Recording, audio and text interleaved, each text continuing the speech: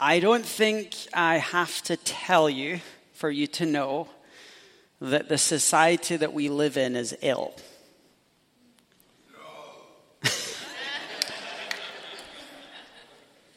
And just remember that we are part of that society that we live in, right? There is evidence of it everywhere.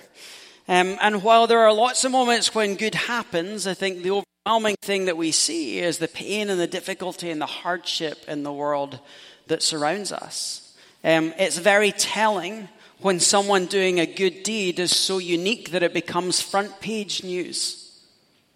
It's very sad that within the church we can be more known for our unkindness than we can for our love for one another. Sin and selfishness permeate this world, and we're all stuck and trapped in it, which is why it's called Vices.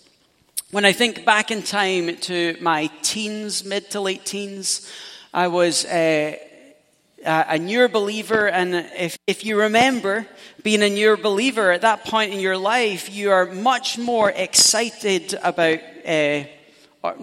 much more sensitive to sin, I guess, in your life. And I remember being a young believer, I was, and this advertisement campaign happened back at home for selling ice cream.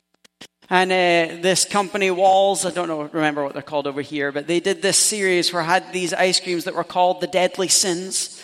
And their catchphrase on every billboard and every shop you went into and all the TV was, the deadly sins, give into it. And I remember internally just being like so shocked and horrified that marketers would use this as the encouragement to come and buy their product. It was a very successful campaign. I remember a little bit later, as I got a little bit older, there's this thing that happens back at home where there is a pattern of buying old church buildings when the church dies and turning them into a pub or a restaurant, and they have these really cool vibes. I remember being in Edinburgh one day and coming across this new nightclub that had opened up where they'd recently bought a church building. They turned it into a nightclub which they'd called Sin. And if you can see in the window, it's a smaller picture, it's hard to make out. They've taken, in place of the stained glass, they've put artwork in the window of a dark fallen angel descending into the pit of hell. And the windows on the bottom are the fiery flames of hell. And this was the invitation to the world. This church is no longer here. Come and indulge in sin.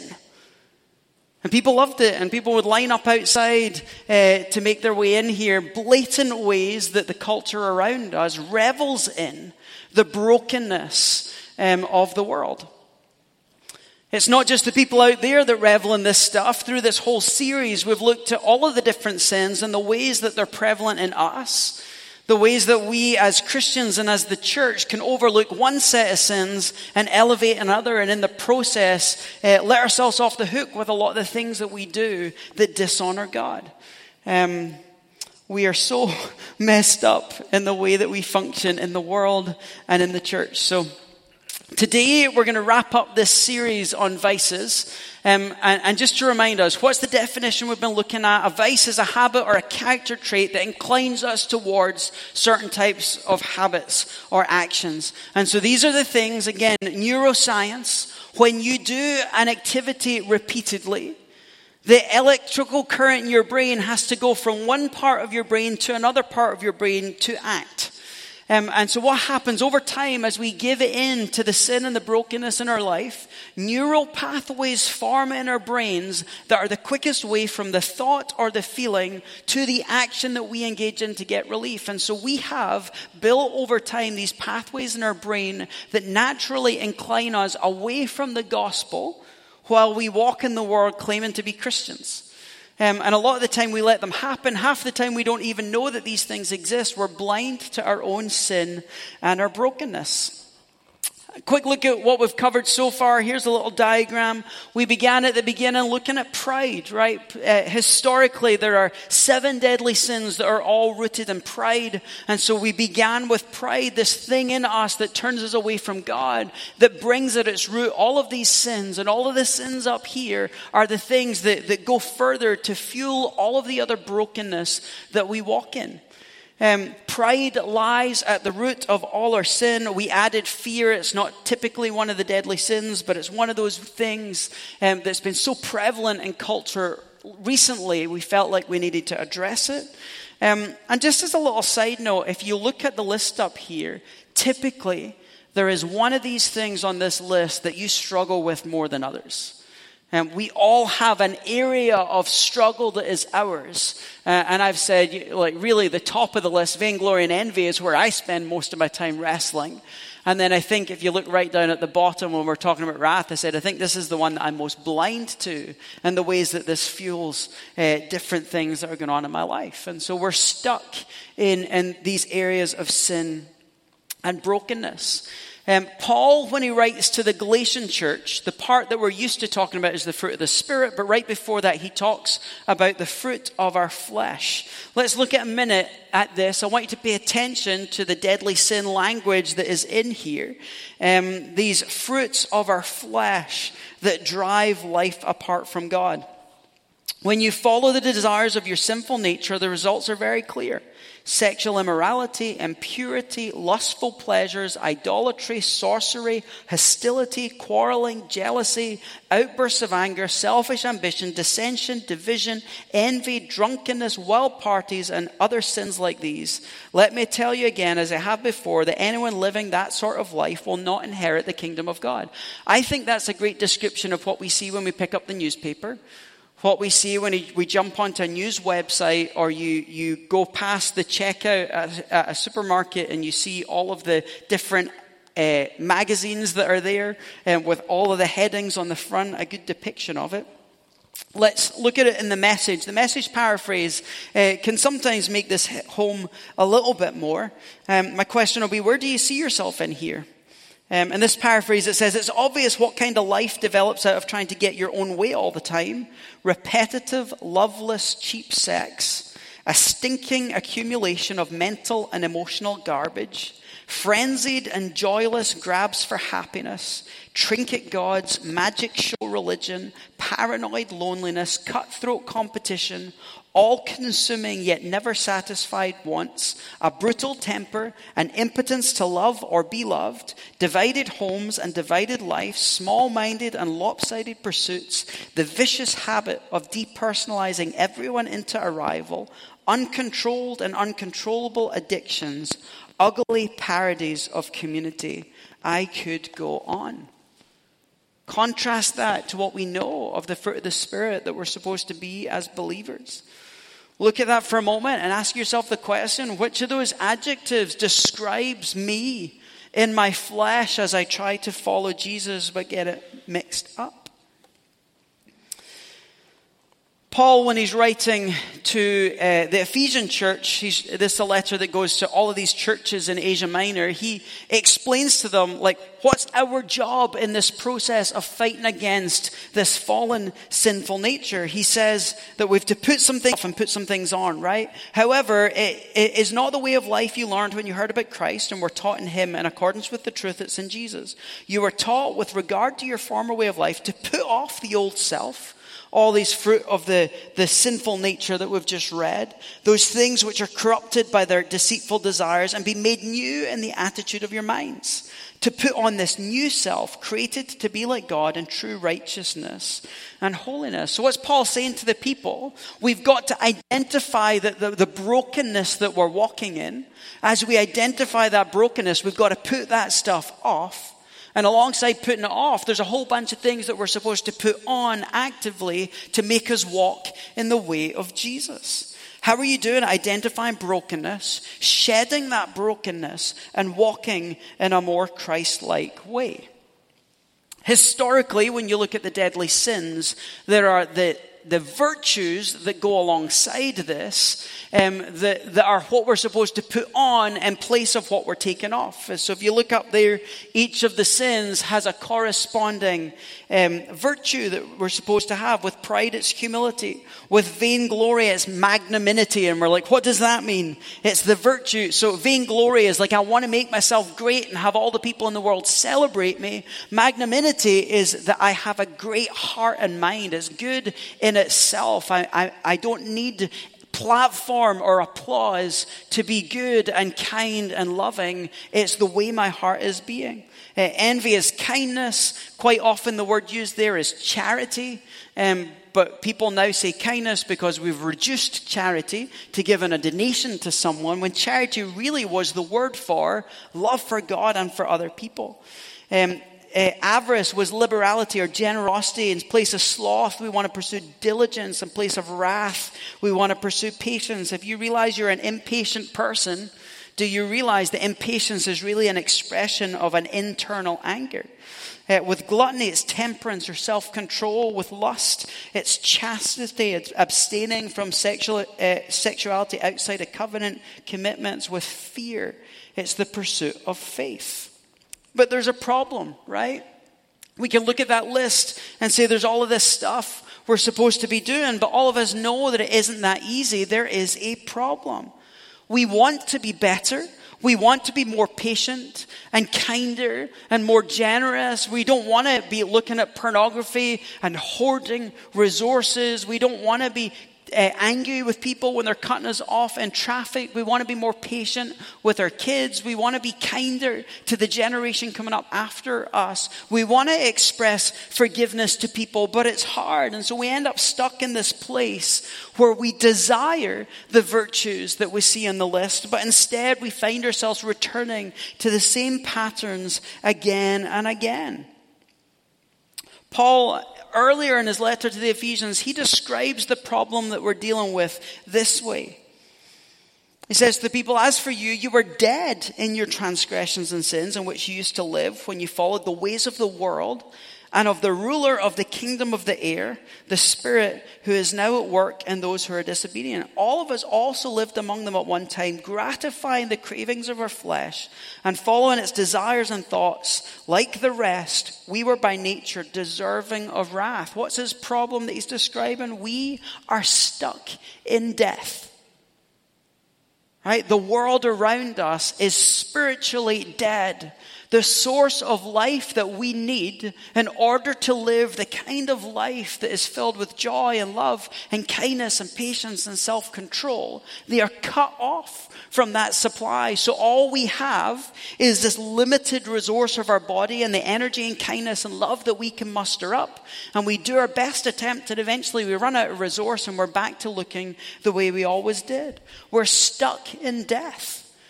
Alongside that, we give in to these powers of darkness. It describes that you're following the ways of this world and the ruler of the kingdom of the air, the spirit that's at work in those who are disobedient. These demonic forces, this satanic enemy of the world that is trying to destroy God's plan. We give our lives over to him and we allow him to rule, and so discord and damaging. The last part of it, we gratify the flesh. We can't help it. I feel hungry, so I've got to eat more than I need. I feel horny, and so I've got to go look at pornography or go hook up with someone. I feel alone, and so I've got to find ways to satisfy these longings right now. We're dead. We've given ourselves over to the powers of darkness, and we're caught up in a system of gratifying the flesh. In that position, there is absolutely no hope. We do not have the capability to address the problem. In his letter to the Colossians, Paul uses a slightly different way of describing this same issue. So he says, you've been rescued from this dominion of darkness and brought into the kingdom of the Son that he loves, where there's redemption and the forgiveness of sins. So he sets up very clearly, we live in a world that is made up of two kingdoms. One of the kingdoms he calls the dominion of darkness, and people in the dominion of darkness are dead, and death reigns. Satanic powers have power over the people who live in the dominion of darkness. And then he says, but through Jesus, you are brought out of this dominion of darkness and brought into this other kingdom, the kingdom of the Son that he loves, where there's forgiveness and there's redemption. As we know the rest of this, there's empowerment to live differently. It seems really, really obvious. The challenge is we look in the church and we say, I'm over here. I live in the kingdom of the Son. Look at all those horrible, hideous people over there in the dominion of darkness. Why are they not living like Jesus? Why are the people in the dominion of darkness teaching our kids things that are of the dominion of darkness? Because they're in the dominion of darkness. The challenge is, we're not standing here. Most of us are standing like this. Look at me, I'm so holy over here in my kingdom of the Son. And in actual fact, with decisions that we make every day, we're choosing to stick our feet firmly in the dominion of darkness. And then we wonder why life isn't going the way we're expected it to go. We wonder why we're struggling with the same issues that we deal with over and over again. We think in our minds that it's possible to live the Christian life with our feet planted in two separate kingdoms. It's impossible. Because what happens is you try your best to live this out, but the stuff over here has a bigger hold of your heart, and you find yourself being sucked further and further back into this dominion of darkness and giving yourself over to the flesh and the power of the enemy. We think that once I give my life to Jesus, I'm over here and everything's smooth sailing. So I just need to pray a little bit, read my Bible a little bit, and everything will go the way it's supposed to go. But in reality, we stand here at the beginning and then it's like, oh, that person cut me off. Gonna deal with them over here. Oh, I'm sorry, I'm not supposed to be like that. I'm supposed to be kind. Oh, I'm super horny. I know how to fix that. Oh, Jesus, I'm so sorry. I shouldn't have done that. I'm such a miserable sinner. I promise I'll never, ever do it again. And I'm actually over here going, I'm going to work really hard to never, ever do it again because it's all about me, right? This is the way we end up living our Christian life. We are choosing every day, multiple times a day, to claim to be living in the kingdom of light, and yet we dwell in the dominion of darkness. What's the solution to this problem, right? The solution is the gospel. People are stuck in the dominion of darkness. They have no ability. They cannot overcome death. They cannot overcome the power of sin. They can muster every piece of energy they have, but they can only get so far in living a good and a kind life. They need the one person who came and died to atone for the sin of the world. He took sin upon himself. He took God's punishment for the world on him, and then he died a criminal's death. He was raised to the right hand of the Father, vindicating him as an innocent man. He was placed at the right hand of the Father, and the dominion of darkness was placed under his feet. That's what Ephesians says. All things, all rulers, powers, principalities were placed under his feet, and he's given this title, King of Kings and Lord of Lords. And so when we're in the dominion of darkness and we're stuck in our sin and we have no way and we find ourselves over and over being stuck in the same cycles of brokenness, we have the desire to live differently and we can't overcome it. The solution in Scripture is we look to the one who saved us, the one who died for the sin of the world. We say, I'm going to submit my life to you. I'm going to die to my sin and brokenness. I'm going to fall on my knees before you, and I'm going to choose to live your way. And the moment we do that, we confess our love for him. He picks us up from the dominion of darkness. He plants us in this kingdom where there's forgiveness, unlimited forgiveness. There's redemption, taking all of our brokenness and redeeming it for his kingdom. There's healing, there's wholeness, there's joy, there's self-control. What happens when it comes to the gospel is we know as believers that we need the gospel, but we misunderstand it. So for many of us, this is how we see the gospel, right? We see the gospel as entry into the kingdom of God. And so I live my life in the kingdom of darkness, and then here's the gospel. Jesus died for the sins of the world. If you confess that he's the Lord and that he took his sin your sin upon himself, then you're saved. And now you're entered into the kingdom of heaven, and it's just an upward trajectory to Christ-likeness for the rest of existence, right? That's the way most of us end up looking at the gospel. There's a second fallacy when it comes to the gospel, and it looks like this. This common misunderstanding says, yes, the gospel is our entry into our salvation journey, but the further towards Christ-likeness I walk, the less need I have for the cross because the holier I become. So I don't need the gospel as much as I mature because Jesus is ridding me of sin. And so now why do I have to cast myself on his forgiveness? Because there's nothing to forgive because I'm living a holier and holier life. So many people in the church view the gospel this way. They view the sanctification journey this way. What should it look like? It should look the exact opposite of that story. The Bible communicates it this way. The more we mature, the more we understand our need for the gospel in order to live the way that he calls us to live. The more we live in the kingdom of light, the more God deals, earlier on he starts dealing with the big obvious sins in our life. And then the further toward Jesus we get, the more the subtle sins in our life become big deals. And we realize that it isn't just that I'm unkind to people. It isn't just that I'm stingy and hoard my money. It's that I have this sin thing at the core of my being that finds its value and its security and wealth. And then you begin realizing that at the core of all of this, there's pride. And the further toward Jesus I get, the more I realize the brokenness inside of me and how unable I am to overcome the sin that I walk in, and how much more I need the gospel than I did at the start of the journey. The journey we're supposed to be walking in as the gospel increases as we grow in maturity. And for many of us, we sit in the church having walked with Jesus for a long time, and we're looking at the world in judgment and going, like the Pharisees, oh God, thank you that I'm not like those kinds of people.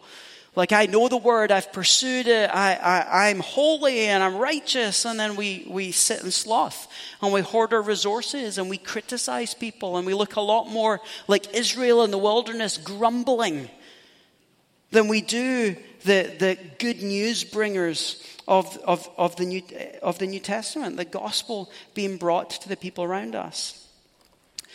I'm going to put 5 pictures up here. 5 problems that exist in our plan to try and deal with the problem. 5 problems that are 5 strategies that we have that the world and the church try to use to fix this problem. The first obstacle that we come up against is the straightforward one, right? Sin.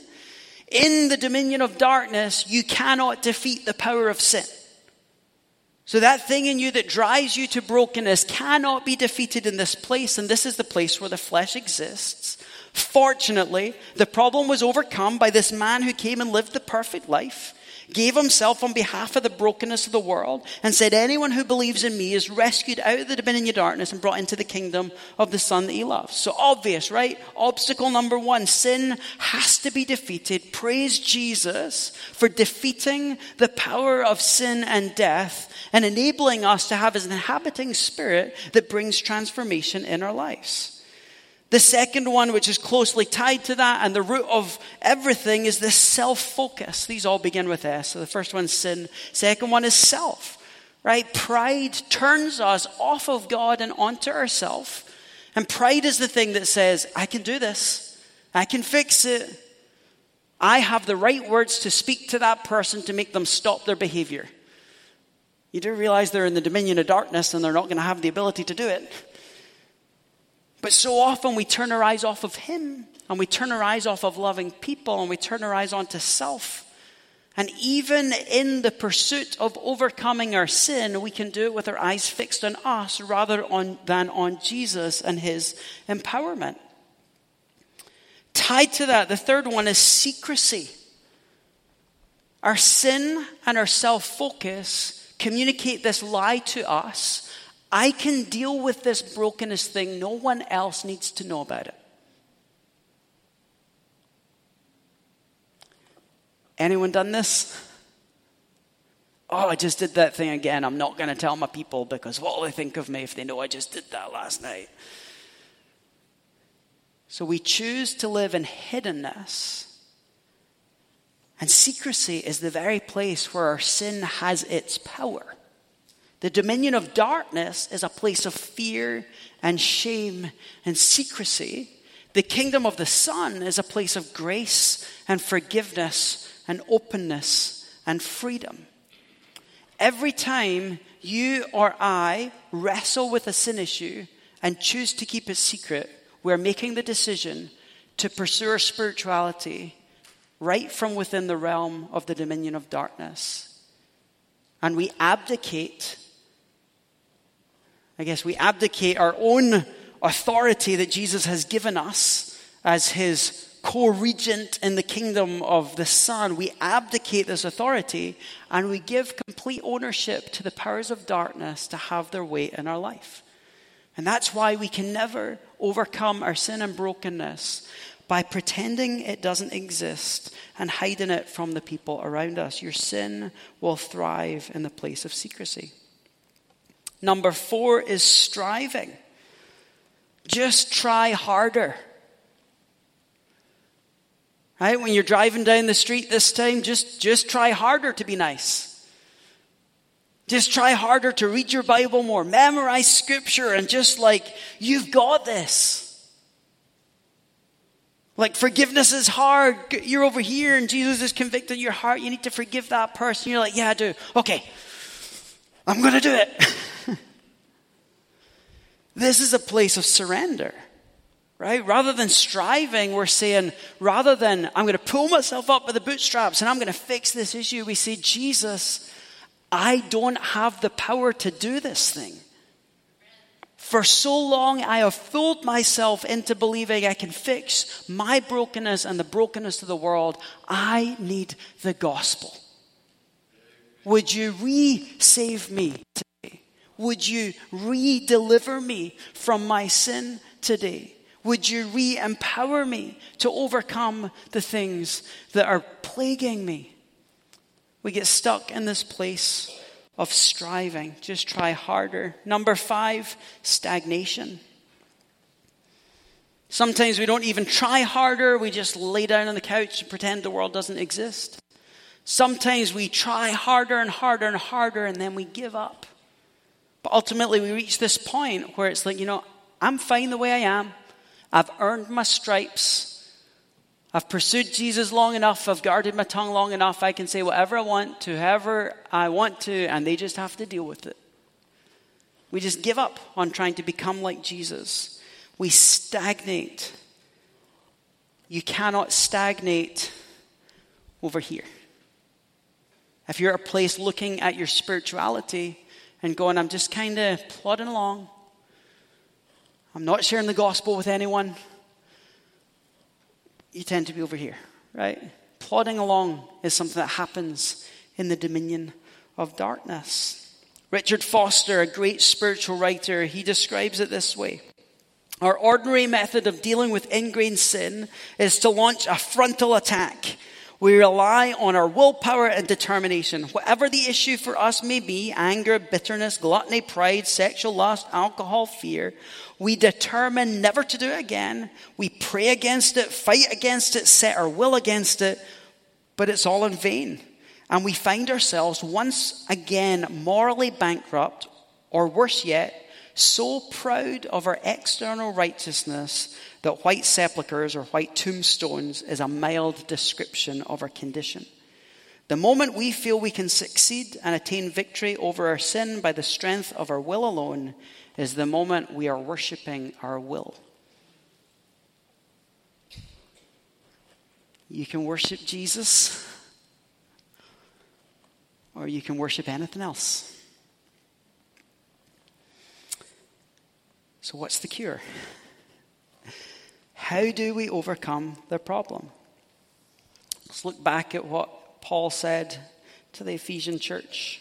He said, as for you, dead in your transgressions and sin, following the ways of the world and the ruler of the kingdom of the air, gratifying the desires of the flesh and following its desires and thoughts, by nature deserving of wrath. With the book group that we've got going on here, we've been reading through a series of books. Anyone's welcome to join at any point. But this last month we read the autobiography called The Story of a Soul, which is the story of St. Teresa of Lisieux, who was a young gal who at 15 became a nun and devoted her life to Jesus. And she, in being in a convent and trying to pursue Christ-likeness, she was, like her autobiography is a lot of her wrestling. I'm called to these lofty goals of sainthood. I'm supposed to live Christ-like and honor him with my life. And that goal is just too high. I can never attain it. Poor little, she calls herself little Therese. She's like, poor little Therese. Like, I will never be able to attain it. What can help me? I need something that can help me get from here to there and attain that goal. If only there was an elevator that would lift me up from the despair of my sin into a place of sainthood. If only there was an elevator that could lift me out of despair. And she has this revelation moment. That elevator is the arms of Jesus. So I can sit in this place and I can strive and I can try and be like the other nuns and I can try and live like the saints of the past and I can look at the commands of the Bible and I can fight really hard to try and get there, or I can choose the arms of Jesus and cast myself and all my brokenness on him and allow him to lift me up to this place of the lofty heights of sainthood. We need an elevator.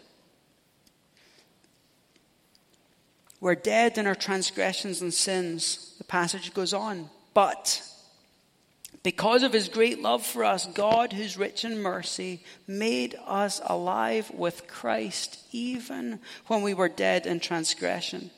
It's by grace that you've been saved. And God raised us up with Christ and seated us with him in the heavenly realms in Christ Jesus, in order that in the coming ages he might show the incomparable riches of his grace expressed in his kindness to us in Christ Jesus.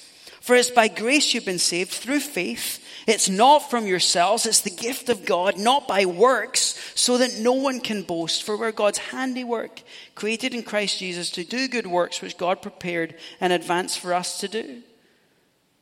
We were dead, but we've been made alive. Not just made alive, but seated with Christ in the heavenlies. Like, I come back to this verse all the time, right? Jesus came, he died in our place.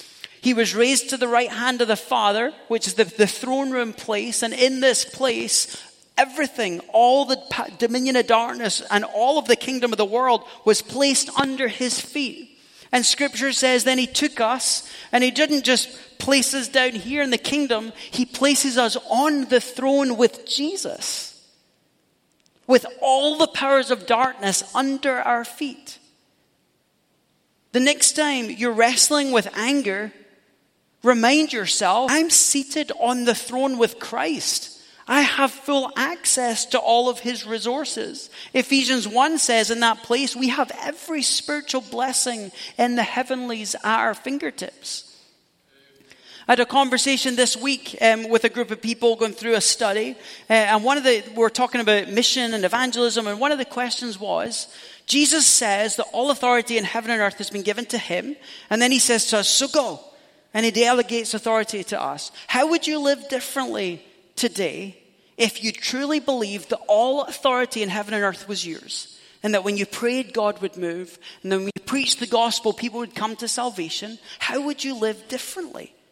We are seated on the throne. And in that place is freedom. In that place is wholeness. In that place is joy.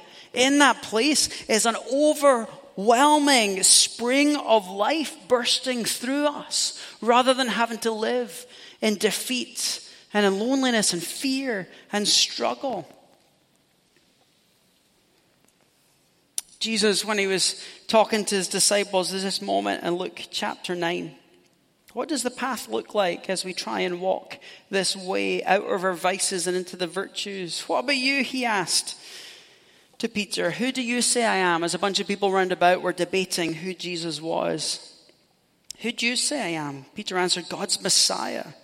Jesus strictly warned them not to tell anyone, and he said, the Son of Man must suffer many things and be rejected by the elders, the chief priests, the teachers of the law, and he must be killed, and on the third day be raised to life. Then he said to them all, whoever wants to be my disciple must deny themselves, take up their cross daily, and follow me. For whoever wants to save their life will lose it.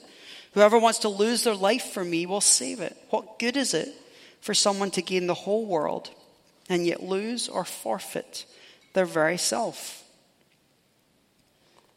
What's the way? The way of the kingdom of, the way of the dominion of darkness is, it's about me and my way, and I will do the things that I have set before me the way I want to do them. The way of the kingdom of the Son This is why we don't like it, right? This is why we struggle, because this is a way of death. This is a way of denying self. This is a way of laying down who we are and what we want at the feet of Jesus. One way that we live in the world is like, I don't want to be generous because I need my savings and I'm working toward retirement and I want to buy a new car and I want a Traeger and I've got plans for building a deck in the backyard, and so I've got to work really hard to make sure I have those things. Jesus is saying here, if that's what you're building, lose it all. But if you're willing to lay that stuff down and walk in the way of generosity, then you'll get that and more. Is the command. Are you willing to put yourself to death? We have to take the posture of Jesus. This image, I had this on my computer for years as a spiritual discipline to remind myself. The world tells us we got to be strong and have it all together. This picture is the picture of strength. This is the strongest moment of Jesus' whole ministry, as he willfully stays on a cross, knowing that he had the power to take himself down, knowing that he could have commanded an angel and they would have come and rescued him and ministered to him, knowing that he could have had all the praise of the world without the cross, but he chose to stay there because he knew the result of it. And we are invited to take on that posture. So we have to allow the gospel to grow in our lives. When it comes to our battle against the vices, we don't want to sit there feeling defeated. But we do want to continue to examine where are these things present in our life and allow the gospel to become bigger. Because we need the cross the most when we feel most powerless.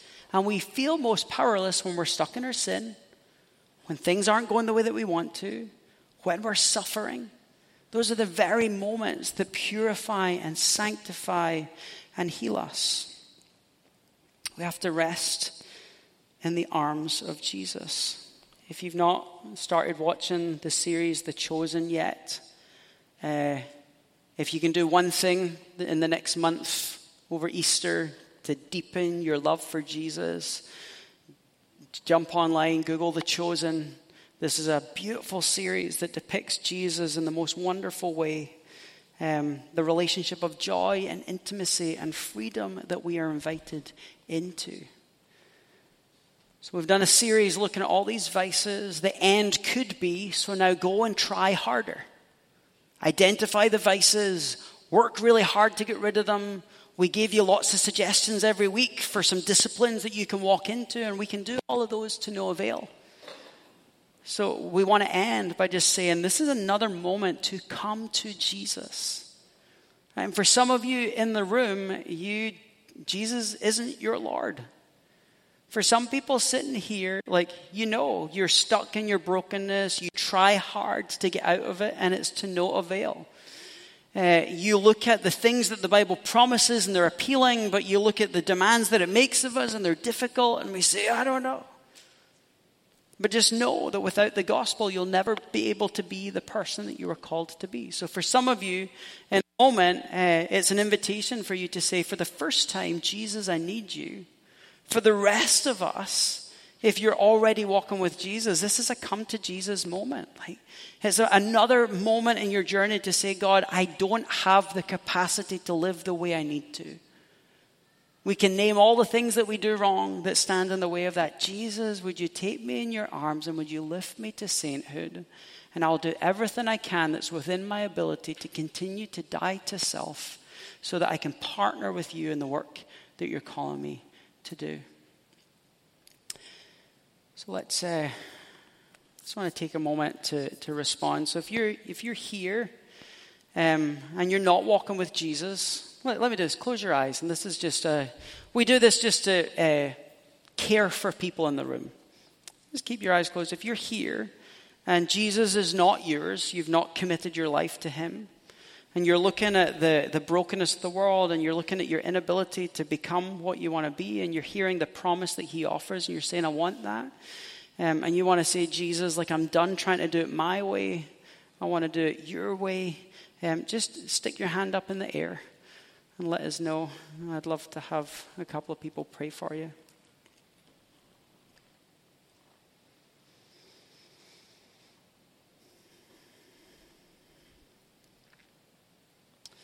God, thank you for the people who put up their hands.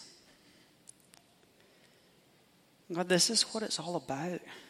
It's about being yours. God, we're stuck and we're broken and the world is desperately in need of the hope of the gospel.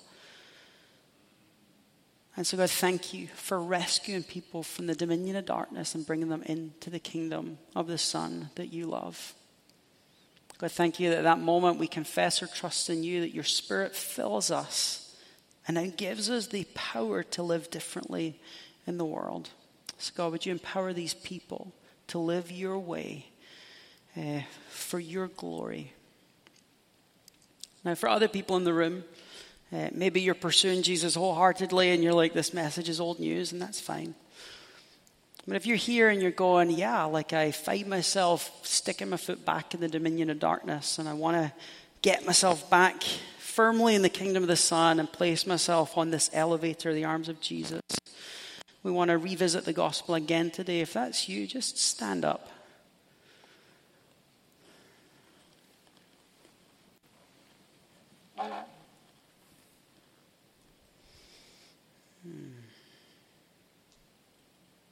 God, we need you. God, we need the gospel to be elevated in our eyes. Thank you for the honesty of people who realize their brokenness, who realize the way they depend on self to try and live your way. God, I just applaud their boldness and courage in this moment. God, we need you. Why don't the rest of you stand and join? Everyone stand on your feet.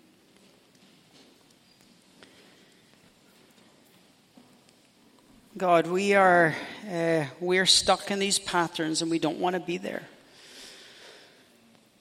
God, would you continue the work of setting us free? God, would you replace our pride with humility? Would you help us to understand the authority that we have in Jesus? Would you help us to die daily to ourselves and to walk in the way of your Spirit? And God, would you help us to fall back in love with what you've done and who you are, so that we're compelled to look at the brokenness of the world with compassion and to offer them the life and the hope that you offered to us. So God, we stand together in an act of solidarity. We are yours. Have your way in us. In Jesus' name we pray. Amen. So take a minute, turn to the person next to you. What's one thing that is ministering to you this morning? Quick prayer, and then we'll worship.